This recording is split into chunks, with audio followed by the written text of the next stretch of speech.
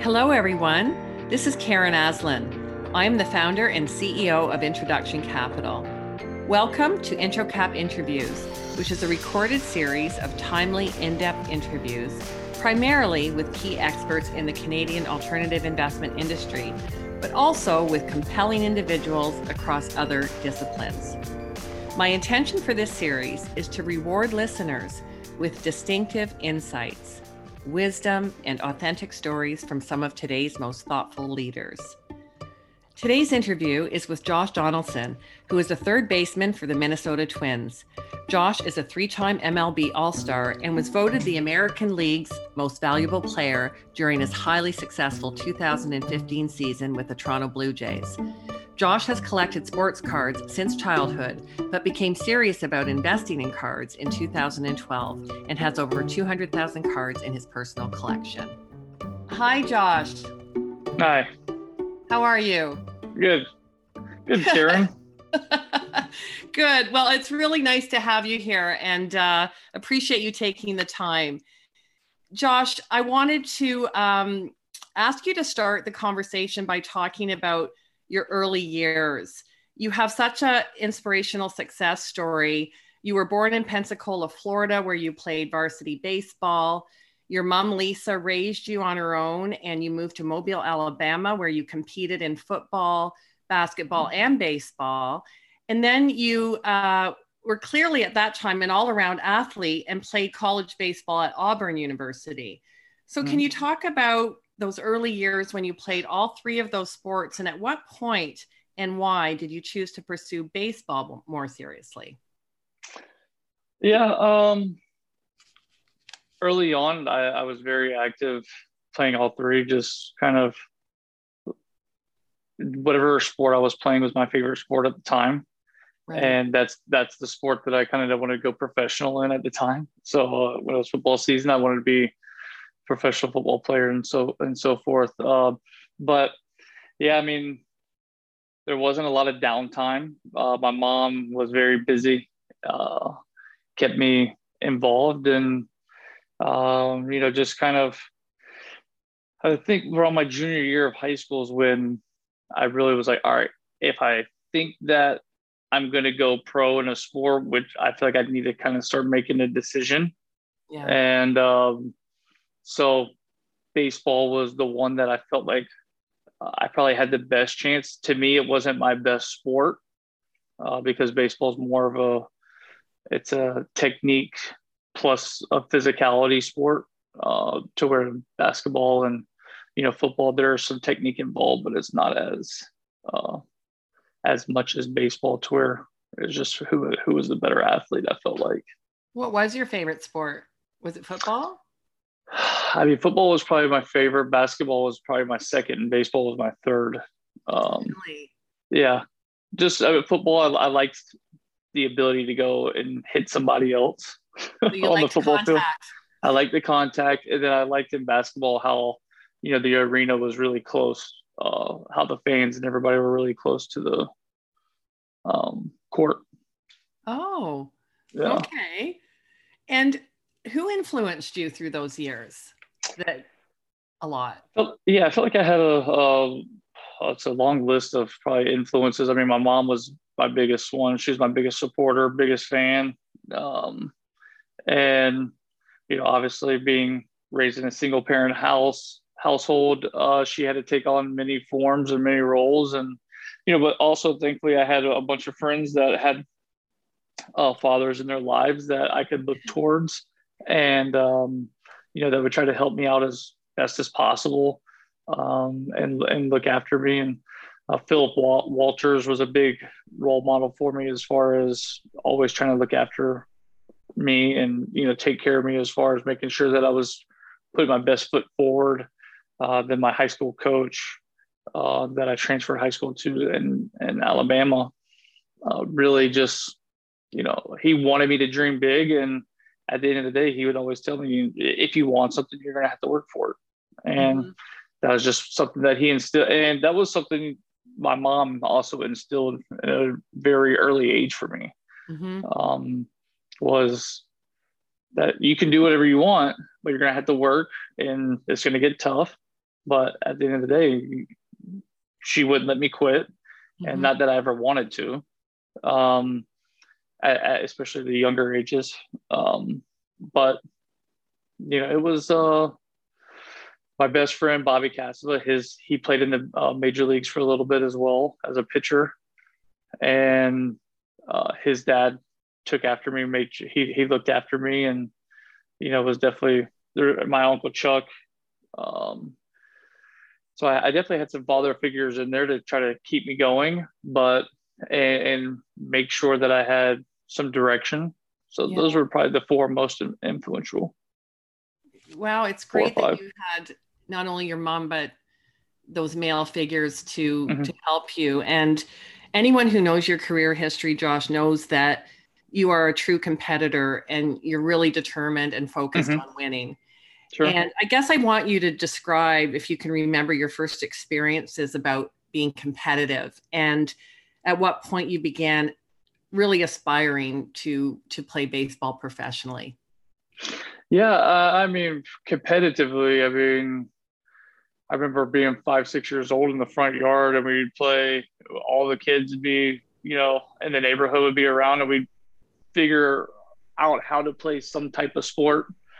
Whether it was soccer, football, baseball, whatever it may be. And I remember always wanting to win. That's just kind of how I was. I don't know anything else. And whenever I didn't win, I would go and practice until, and hopefully get another chance and, probably win after that. Did you learn how to be a good loser? No, I was a terrible loser. My mom would always get on to me for that. I think that was part of, what also gave me drive to want to be successful, because that victory or that sting from the loss would motivate me so much to want to go out and to be better, to not lose. Right. And my mom would, if she was on the phone right now, she'd tell you when I was playing video games, I'd break my controllers if I lost the game. And, I had somewhat of a bad attitude. And my high school coach always, he had a saying, he's like a very, down to earth type of guy. Yeah. And very, doesn't get riled up, very even kill. And great man. But he would always tell me, he's like, I'd rather have a wild buck than, a sleeping horse. Yeah. And he said, we can always tone the buck down. Yeah. But, it's hard to inspire a sleeping horse. So he always had fun with trying to, kind of get me to settle down sometimes, because he knew that I was going 100% all the time. Right. Right. I'm sure over the years you have learned about sportsmanship, and when you're competing, there's always going to be winning and losing. Yeah. Josh, you worked really, really hard getting to the majors from the minors, and you were called up to the majors for the first time on April 30th, 2010. You filled in for an injured player, and you made your debut as a pinch hitter, and then you struck out. And then the next day, you hit a 2-run home run on the first pitch by a Toronto Blue Jay player. And what I just wanted to ask what you remembered about those first 2 hits with the majors. Well, my first at bat, I still remember it like it was yesterday. I was in Sacramento, California, and we just had been on a bus and took a 2-hour bus trip to Fresno, California. And we had to play a team there. And halfway through the bus trip, our athletic trainer was telling me, he's like, Josh, do you have your passport? I'm like, passport? We're going to Fresno, California. What do I need my passport for? And then I started putting two together. I was with the Oakland A's at the time, and they were playing up in Toronto. And I was like, uh-oh. And I started kind of like, my heart started racing a little bit. I'm like, I might be getting called up. And thankfully I had my passport, but I didn't have a suit, and it was team rules to get a suit. Anyway, to kind of shorten the story, I had to go to a ball. I take a red eye. I get the news that I'm getting called up to the major leagues, and I fly on a red eye to Toronto. I get in at like 7, 8 o'clock in the morning. And I'm like, all right, I'm kind of out of it. I wake up, we have a night game, go to the ballpark, and I'm on the bench the first day. I talk to the manager. He's like, hey, you had a long night last night. Just kind of watch, see what's going on, and then tomorrow you're going to play. I said, okay. Well, the eighth inning comes around the first day that I'm there, and we're getting blown out. The Blue Jays are beating us pretty good. And he's like, hey, we're going to get you your first at bat. Go hit. And I'm like, oh, geez, it was kind of out of nowhere. So I go up there, and I want to say the first two pitches, I was good. It was normal. Yeah. And after I took the second pitch, my heart started racing, and I was like, oh my God, I'm in the big leagues. So I had almost like a little bit of a panic attack. Yeah. But not in a bad way, not to where I was like, oh, like losing it, but it was like, oh wow, I was so excited. Awesome. And I end up striking out. I swung at two really bad pitches that weren't even close to the strike zone. I was very anxious, is what we would call it. Yeah. And then my next day, I got the start, and we were facing Dana Evelyn, and he was actually a pitcher with the Oakland A's the year before, and I got to catch him when I was in spring training. So I kind of had an idea of who he was as a pitcher or whatnot. And then I hit a game-winning home run off of him. And so that was my first home run, was in Toronto. And from that, it went, I kind of had my ups and downs from there. Yeah, well, you did. I mean, you had some struggles with the minors and then going up to the majors and back down. Mm-hmm. And how did those struggles help you grow as a person? And maybe talk about what happened a little bit. Well, I think when you get into this world of professionalism, and maybe it's a little bit different from my college to business, but I want to say there's probably some similarities to where you walk into a room and you don't really know what you're expecting. Kind of what you've learned getting there, or maybe you don't even know that. You're just talented at what you do. Mm-hmm. And then, time starts going by, you start kind of having an idea. But if for me, I had an epiphany after I got sent down in 2012. It was I think I had sit down the first time. And, my mom, I just had a meeting with the manager, coaches, and they're like, hey, we're going to send you back down to the minor leagues. I had started the year off in the big leagues. And I called my mom up after, and my mom's, she's upset. And she's like, my mom's wanting to blame everybody under the sun except for me. Mm-hmm. I mean, just being a mother. Yeah. And I remember just halfway through that phone call, and it just hit me. I was like, look, Mom, this isn't the manager's fault. This isn't my agent's fault. This isn't our GM, his fault. I'm like, it's my fault. They gave me the opportunity. Now, maybe it wasn't the opportunity that I was hoping for, but I still, at the end of the day, I had an opportunity, and I didn't take advantage of it. I said, but Mom, just listen to me and let me be clear that I'm going to figure it out. And I'm not going to stop trying until I figure it out. I'm like, I don't want you to worry, because this is what I'm going to do. And if I don't figure it out, at the end of the day, I'm going to exhaust all resources. And as long as I can look myself in the mirror and say, I put my best foot forward, and there wasn't any facades of saying being easy on myself. Every day I was going to expect myself to go and work my butt off until I started getting answers. And did you ever feel like quitting? Do you remember? Probably when I was younger. Well, after I remember there was a couple of times my first full season of being out, and I was in Peoria, Illinois, and Ryan Sandberg was our manager, and I was with the Chicago Cubs, and they were just treating me terrible. and like I couldn't do anything right, and I felt like that. And so in turn, I allowed them to make me feel a certain type of way, to which my play started becoming worse. Mm-hmm. And, to go back and from that, I would just always, to tell guys nowadays, like, all right, try to learn from what you can, mm-hmm. and filter out the rest. But at the end of the day, we're our own coach. We coach our own selves the best that we can. We're the ones who have to kind of motivate ourselves on a day-to-day basis, is what we do so often. Playing 162 games in 187 days. Yeah, no kidding.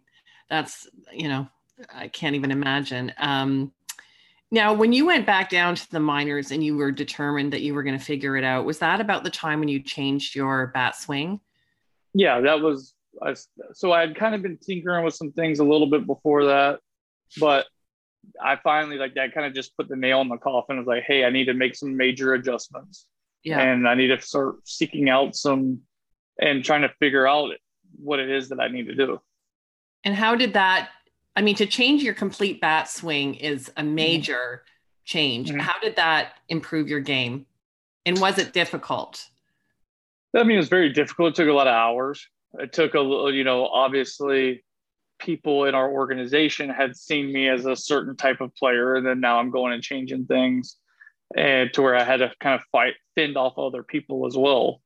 But to say if it worked or not, I went from being up and down in 2012, at one point, probably the worst player in Major League Baseball statistically, to the very next year playing my first full season in the major leagues. And I finished 4th in the MVP voting, which is, the top honor for a player to get.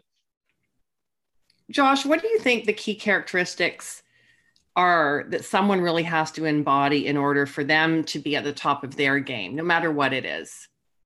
Yeah, I think the first and foremost, you have to become not just a good, but a great self-evaluator, and being honest with yourself. But, I would say when I was younger, I would beat myself up and thinking that would be me, kind of bringing humility or whatever to myself, which that's not necessarily what I'm talking about. What I'm talking about is looking at an experience, a time, whatever it is that you're doing, and saying from a non-emotional standpoint of saying, okay, what went well and what didn't go well. Yeah. And being honest with that, and seeing and not being afraid to make adjustments. And so it goes from a feeling like a beating yourself up is just a term that you use, as opposed to a self-analysis that's thoughtful versus thoughtful and not as emotional.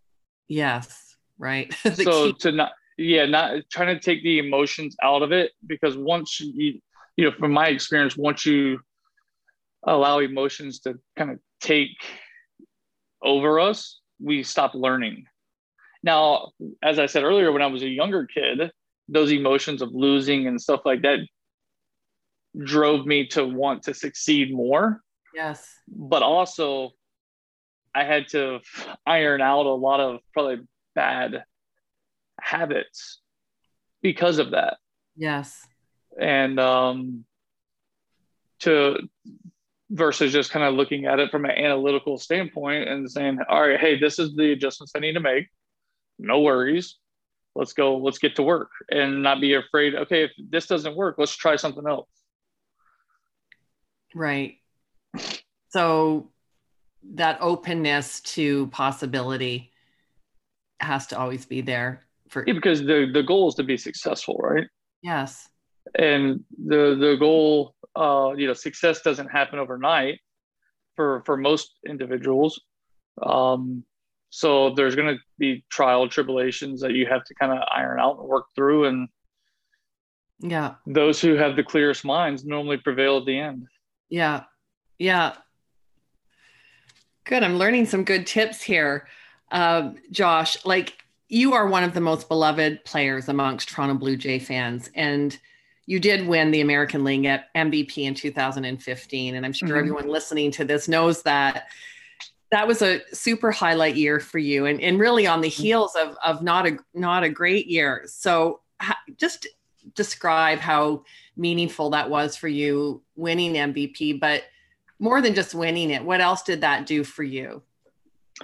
I mean, I think it gave me some validity in the game of baseball. You know, I've been in 2013 or 2012, I went from one of the worst players in the big leagues to 2013, finishing fourth in the MVP voting. And then 2014, I dealt with a few injuries. I still think I've maybe placed in the top 10 in MVP that year. But then going in and saying like, hey, there was some things I felt like I needed to work on going in from the 14 to 15 season and being able to make those adjustments. And that was the first time probably in my life. Like I just like, it didn't matter. Like there was nothing that affected me. Like it didn't matter what anybody said. It didn't matter what had happened. Nothing could affect me to get me off my game. Wow. Right. And I knew going into the season, it was going to be like that. Just, I knew where my body was at. I knew where my mentality was at. And I knew that I had made the right adjustments to go into that season. And being traded from Oakland to Toronto that year before, you know, that gave me just a little bit, probably more initiative to make sure that, you know, I was going to cross every T and dot every I. Yeah. Yeah. So you were manifesting, like that's how you would describe manifestation, you know, Well, I did. I mean, manifestation, like with my words, I went to arbitration to an arbitrator, and I told our arbitrator to end my case because they were going over the last couple of years of my career, and I would finish fourth in the MVP voting, like ninth in the MVP voting or something like that in 14. And I said, I want you to just put it on paper that making this move from Oakland to Toronto, that I'm going to win the MVP in 2015. And that's how we closed our argument. Now we lost that argument, or we ended up losing the case, but I ended up winning, you know, the MVP the next year. Yeah. I remember watching the clip when you were with your mom sitting together and you got the call. And, that was really special to watch that. And you were able to celebrate that moment with her. Yeah. I mean, look, my mom sacrificed a lot for me to be where I'm at today, and, you know, helped me in a lot of ways to be who I am today. So, you know, it wasn't just myself. It was, you know, it wasn't just rewarding for myself. It was rewarding for her, probably more than it was for me. Yeah. Because I'd already seen it happen.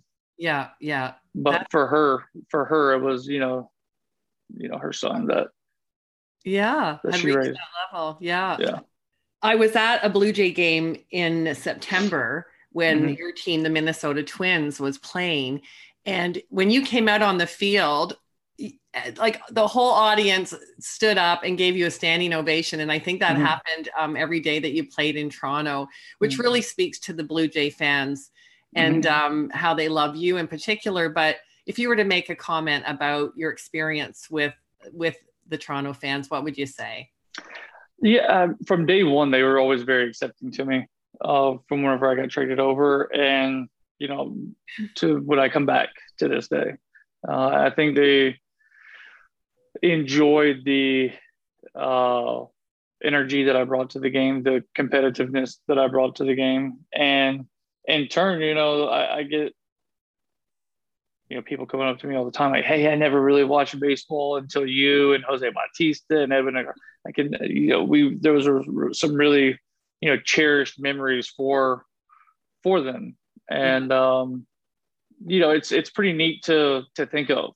And it's quite the experience to be able to play in Toronto, because it's not just Toronto, but the entirety of Canada that really follows you. And, you know, to be able to go on the road and experience the fans. You know, when we would play in Seattle, and it would be 70% Blue Jays fans. Yeah. To where they would be selling our merchandise in a visiting store. Like, that never happens. Yeah. And especially, at a professional level. And so that just really speaks to the volumes of, the support that we got. And, it's always nice to feel appreciated, especially where you have played somewhere in the past. And Of course. because it just makes you, feel like what you're doing is at a good cause. For sure. And I know Toronto fans are always asking you if you would come back to Toronto and how much they would love you to finish out your baseball career in Toronto. I mean, I don't know. What are the odds of that being a reality? I have no idea. I wish I knew. But I mean, obviously I'm under contract with the Twins for the next couple of years, but I don't know. We'll see if there could be anything that could happen. I think from my viewpoint, at some point, there probably doors would be open for me to want to go back. But just because to this point, those have been some of the better memories for my career. Yeah. But at the end of the day, if that happens, it happens. If it doesn't, there's only so many things as a human, that we can control. Yeah. And I try to focus more on those things. Yeah. Versus the things that aren't really in my control. Yeah. Good for you. I'm just thinking that I wasn't sure I was going to share this story that I was told recently, that you were at a Maple Leaf game and then you went into I think a bar or something that was near the stadium, and you walked in and there was two couples sitting there, and there was a guy with a Donaldson number 20 jersey on, and you saw that and walked up to him and kind of put him in a headlock and said, "Hey buddy, where did you get that jersey?" or something. And he looked up and his wife looked up and it was you. Yeah. And, I mean, I just thought that must have been such a delight for a fan to have that happen. So good for you for doing that. Yeah, he was definitely had a moment of shock and didn't really realize what was happening. And then he kind of came to it a few minutes later, like, "Hey man, that was awesome. And we took some pictures together and stuff like that. So it was fine. Just love that story. Yeah. So Josh, I'm going to switch gears now. We have an investing audience that listens to these podcasts. So I wanted to talk about your sports card collection, because you've been collecting since your preteens. You've got a couple 100,000 cards in your collection. And, it always was a hobby for you, but at what point has it turned into an actual investment strategy? Yeah, well, I started collecting from a very young age, like you said, but probably I got pretty fortunate about 6-7 months before the coronavirus pandemic hit to kind of start getting into it a little bit heavier. And then anybody that's familiar with sports cards to this day, like, knows that kind of from, unfortunately, I mean, they kind of correlated together. But once the coronavirus pandemic kind of started going forward with the lockdowns and everything, sports card collecting just started going crazy. Wow. And that's when I think not just myself, but a lot of people that, have money and that appreciate the nostalgia of card collecting and having, these fine pieces of, art is kind of how I think a lot of people view it. And, you can associate that to, a guy that you cheer for, whoever plays the sport that you like. And once I started kind of seeing that there was money to be made in this, and I'd kind of started about 6 months before, but that's when I really started getting into it. I'd kind of went into the green pretty good. Yeah. And then, was able to start kind of making that green work for me more. And, the interesting thing about card collecting is there's different avenues to collect for everybody. You have like the top tier, which is going to be, very expensive cards, probably, $100,000 more per card. And you kind of have like mid-tier collecting, which can be like anywhere from like $1,000 to 50 plus thousand.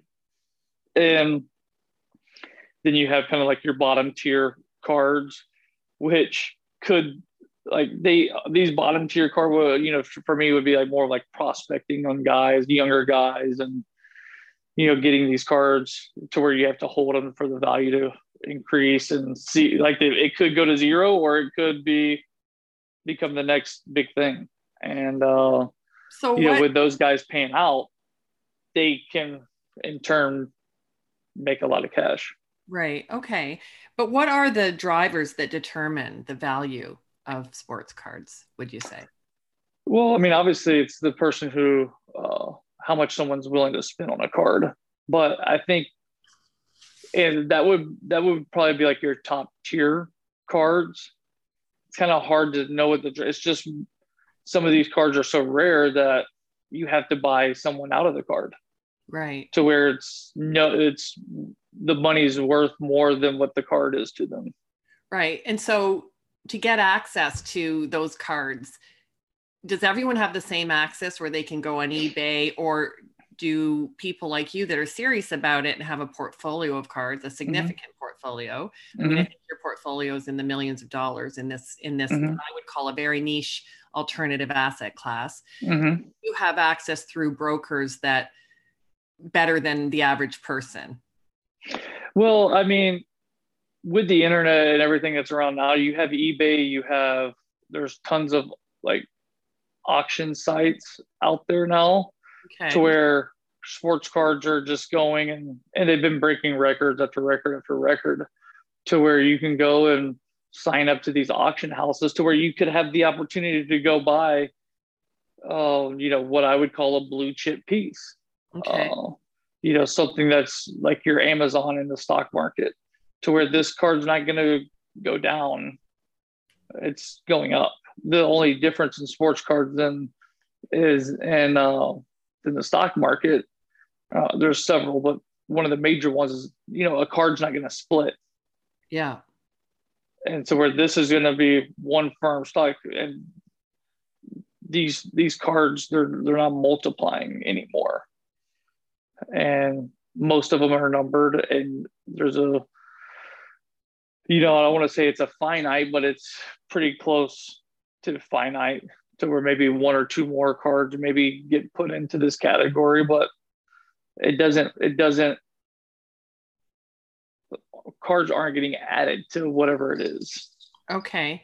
Now, if someone was listening to this and said, I want to learn about investing in sports cards, first of all, what is the process that they would have to go through, or some steps? And what are the most important aspects about card collecting or investing that you would recommend that they think about? Yeah, I mean, first off, I think, well, obviously before investing in any type of thing, you want to try to get as much education on it and knowledge of it as possible. And then you could make your mind, like I said, there's multitude of routes that you could take to invest in sports cards. For me, it's something I enjoy doing. Yeah. And it's something that obviously I believe in, because I've put a lot of my own money into it. But I enjoy it. Yeah. And I think that's the most important part. Yeah. And, so it's really to each their own. Like, if you want to make, it's like anything. If you want to make a lot of money with something, you need to invest in the right areas, and you need to, and it's going to have to be a larger amount, and understand the risks. There's going to be risk to anything. Right. And, like I said, it's for me, it's, what's smart, what do I enjoy? And I'm not going to put myself at a risk to where if it was to bottom up, like I'm just all in cards. So. Right. Okay. And is there a perfect card that you're looking for? Perfect card. I mean, there's a few cards out there that I've definitely wanted. There's a Brady. It's a Contenders autograph. It's numbered out of 100. My buddy has one of those. I've been trying to get that from him for a little bit, but that's close to $1 million card. Wow. I mean, there's a Michael Jordan PSA 10 rookie, although it's not as rare as some of the other cards. I think the population report's like 228 or something like that. So there's a decent amount of them, but the card's so iconic and the player is so iconic that, especially from the coronavirus and plus his documentary that came out, The Last Dance, the card went from 30, 40,000 to overnight going to 100,000. And then within the scale of 6 months, it got up to 700,000. Oh my. So like when you start looking at 30,000 to 100,000 to 70,000, then it settled back down. It settled back into the area of $400,000 to $500,000 card. Mm-hmm. And as we know, people that have money, like that have real money, once they have a piece that they appreciate, good luck trying to find it again because they want it and they don't need the cash. Yeah. And so now the people that have the money are going to hold them. And, so I definitely know of collectors that have like they'll find one card and they'll try to buy it all up so nobody else has it. Right. Speaking and then it becomes more rare. Yeah.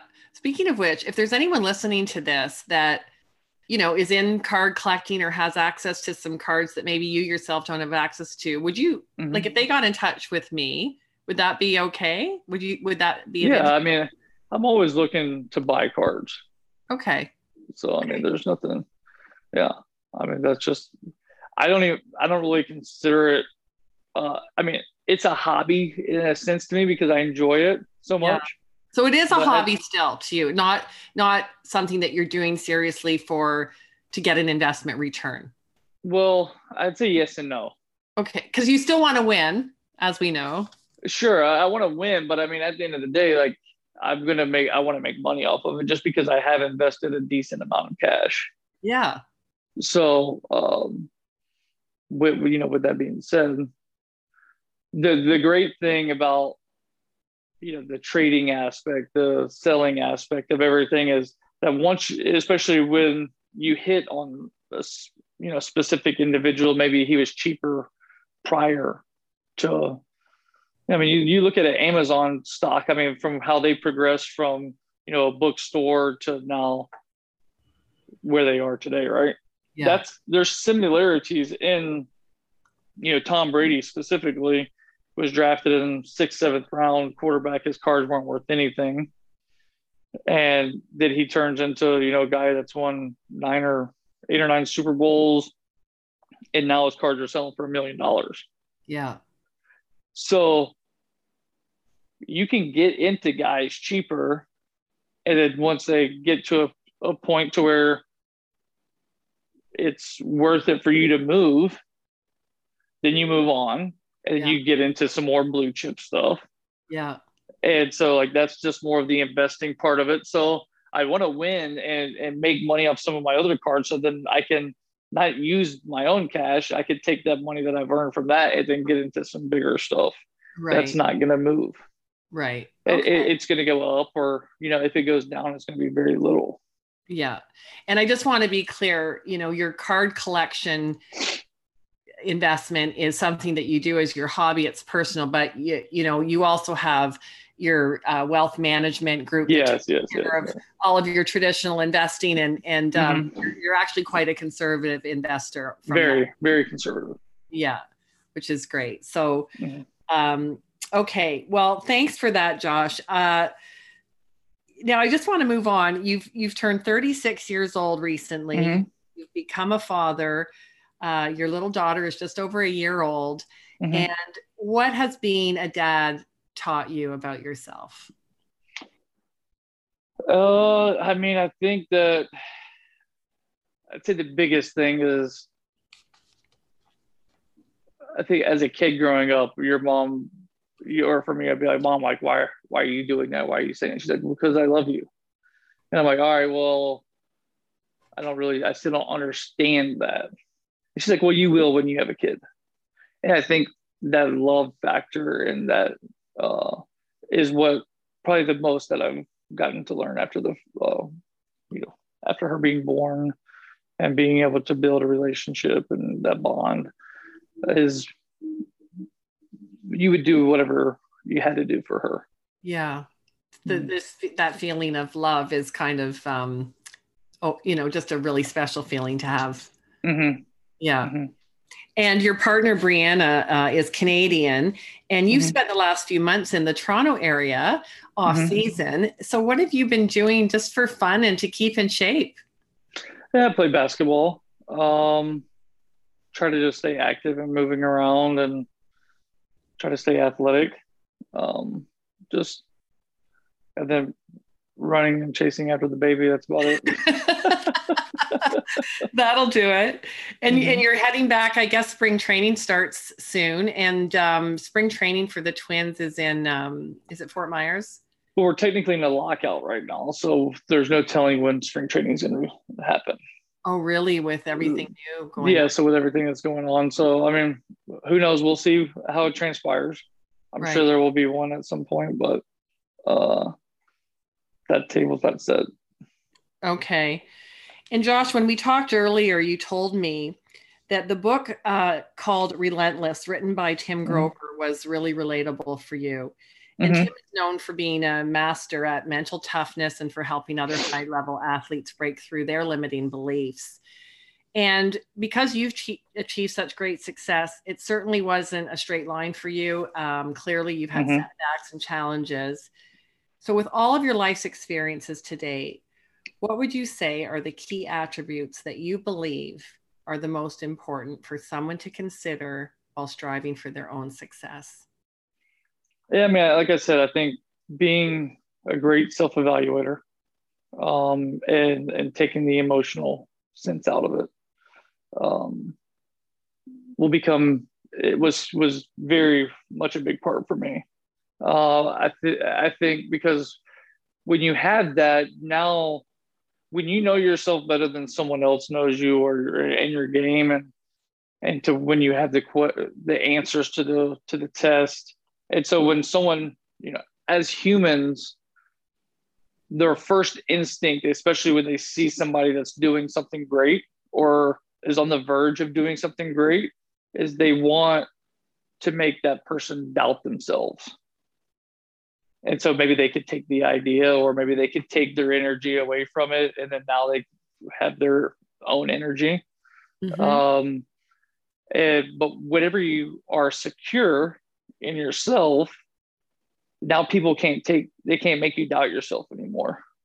Right. And so there's a facade of, people saying, oh, have confidence in yourself. Well, there's two types of confidence. There's fake confidence and then there's real confidence. Fake confidence is, puffing your chest out and you didn't do any work for it. You just blew air up in your chest. The real confidence is you put the time in the weight room, you put the time, you build the muscle where you're not puffing your chest out. That's just how your chest sits. Right. And that's who you become. Yeah. And, that's just an analogy that I can, give to, hopefully the audience can kind of understand that. But, to be able to have the accountability, because that's what you're doing for yourself too, is you're holding yourself to a standard. Yes. And not to where you're, you're beating yourself up, but hey, if I want to get to where I'm going, I want to go. And so I think that leads me to the second point is to have goals for yourself. And I would say like you have like your day-to-day goals, which is like, hey, you want to knock off and be realistic with these goals and make sure that you're constantly stepping off and able to hit those check marks, but then have like your big goals. Like, what do you dream of? And I try to, what was great for me as a kid and when I transferred to high school, my high school coach, I remember going up to him and say, hey, I want to throw 95 miles an hour. At the time I threw 81, 82, right? And where most coaches would have told me like, no, you're crazy. Like you're throwing 80 miles an hour. Yeah. Which is already amazing. you're not going to throw 95. Like that's what the like realistic person would say, right? But he wasn't afraid to let me dream. Yeah. And I said to him, hey, I want to throw 95. His answer to me was, well, you have to work for it. It's not just going to come. You got to work for it. I said, okay, I can do that. Did you do it? By the end of, I didn't get to 95. I got to 94. Wow, Josh. Awesome. Which was, a big step for me. And, so what I try to give to other people is say, hey, don't be afraid to dream, but you can't just have big dreams without the small dream. Like you have to be able to kind of check those off, because if you do, then you get discouraged. Yes. Because people want it today, or they want it yesterday. That's just how people are driven these days. So you have to have your day-to-day goals, and then you have to have your long-term goals, which are, where you see your life and whatever it is that's going to make you happy and make you feel successful. So, and Josh, what are your dreams today, and what do you still want in the future? You're still a young guy. You've got a few more years of playing MLB baseball, but what are you dreaming about for the future? I think the biggest, still in the moment, I still want to play at a high level of my sport. What I'm doing in my life is my dream. So I'm still, it's living the dream. Yeah, I'm living my dream, still today. Yeah. And I think obviously having a child, a partner, you start having other dreams as far as your family is concerned. But still, a big part of my focus is being able to play at a high level and do what I have loved to do for a longer part of my life. Yeah. And you've got a facility that you're, a sports facility that you're starting to invest in now for the future. Can you tell us a little bit about that? Yeah. It's going to be a top of the line studio for kids to develop.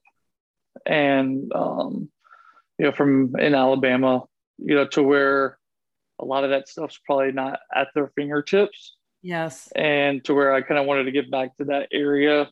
And especially for myself, having the knowledge and putting people in the right place to be able to help kids, fulfill their own dreams. And that's something that I think, and obviously it's something that I've invested a large part of my life of acquiring knowledge and experience and being able to help and lead and coach other young athletes coming up. I think that's a really, really admirable thing to do, Josh. And I know you spend time with kids and fans like that. You'll take the time to be with them, which is always appreciated. This is longer than I normally would do an interview, but it's been so wonderful to have you here. I can't thank you enough for imparting a lot of those wisdomisms to this audience, and really, really appreciate it. Thank you so much. You got it. Okay, talk to you later. Bye-bye. Thank you. In closing, I would like to wish everyone a wonderful holiday season, and I hope you all have a happy new year. If you would like to know more about the Canadian Alternative Investment Forum Conference, we are still planning on hosting it on April 28th next year. Please get in touch with Tori or myself. Take care, everyone. Bye for now.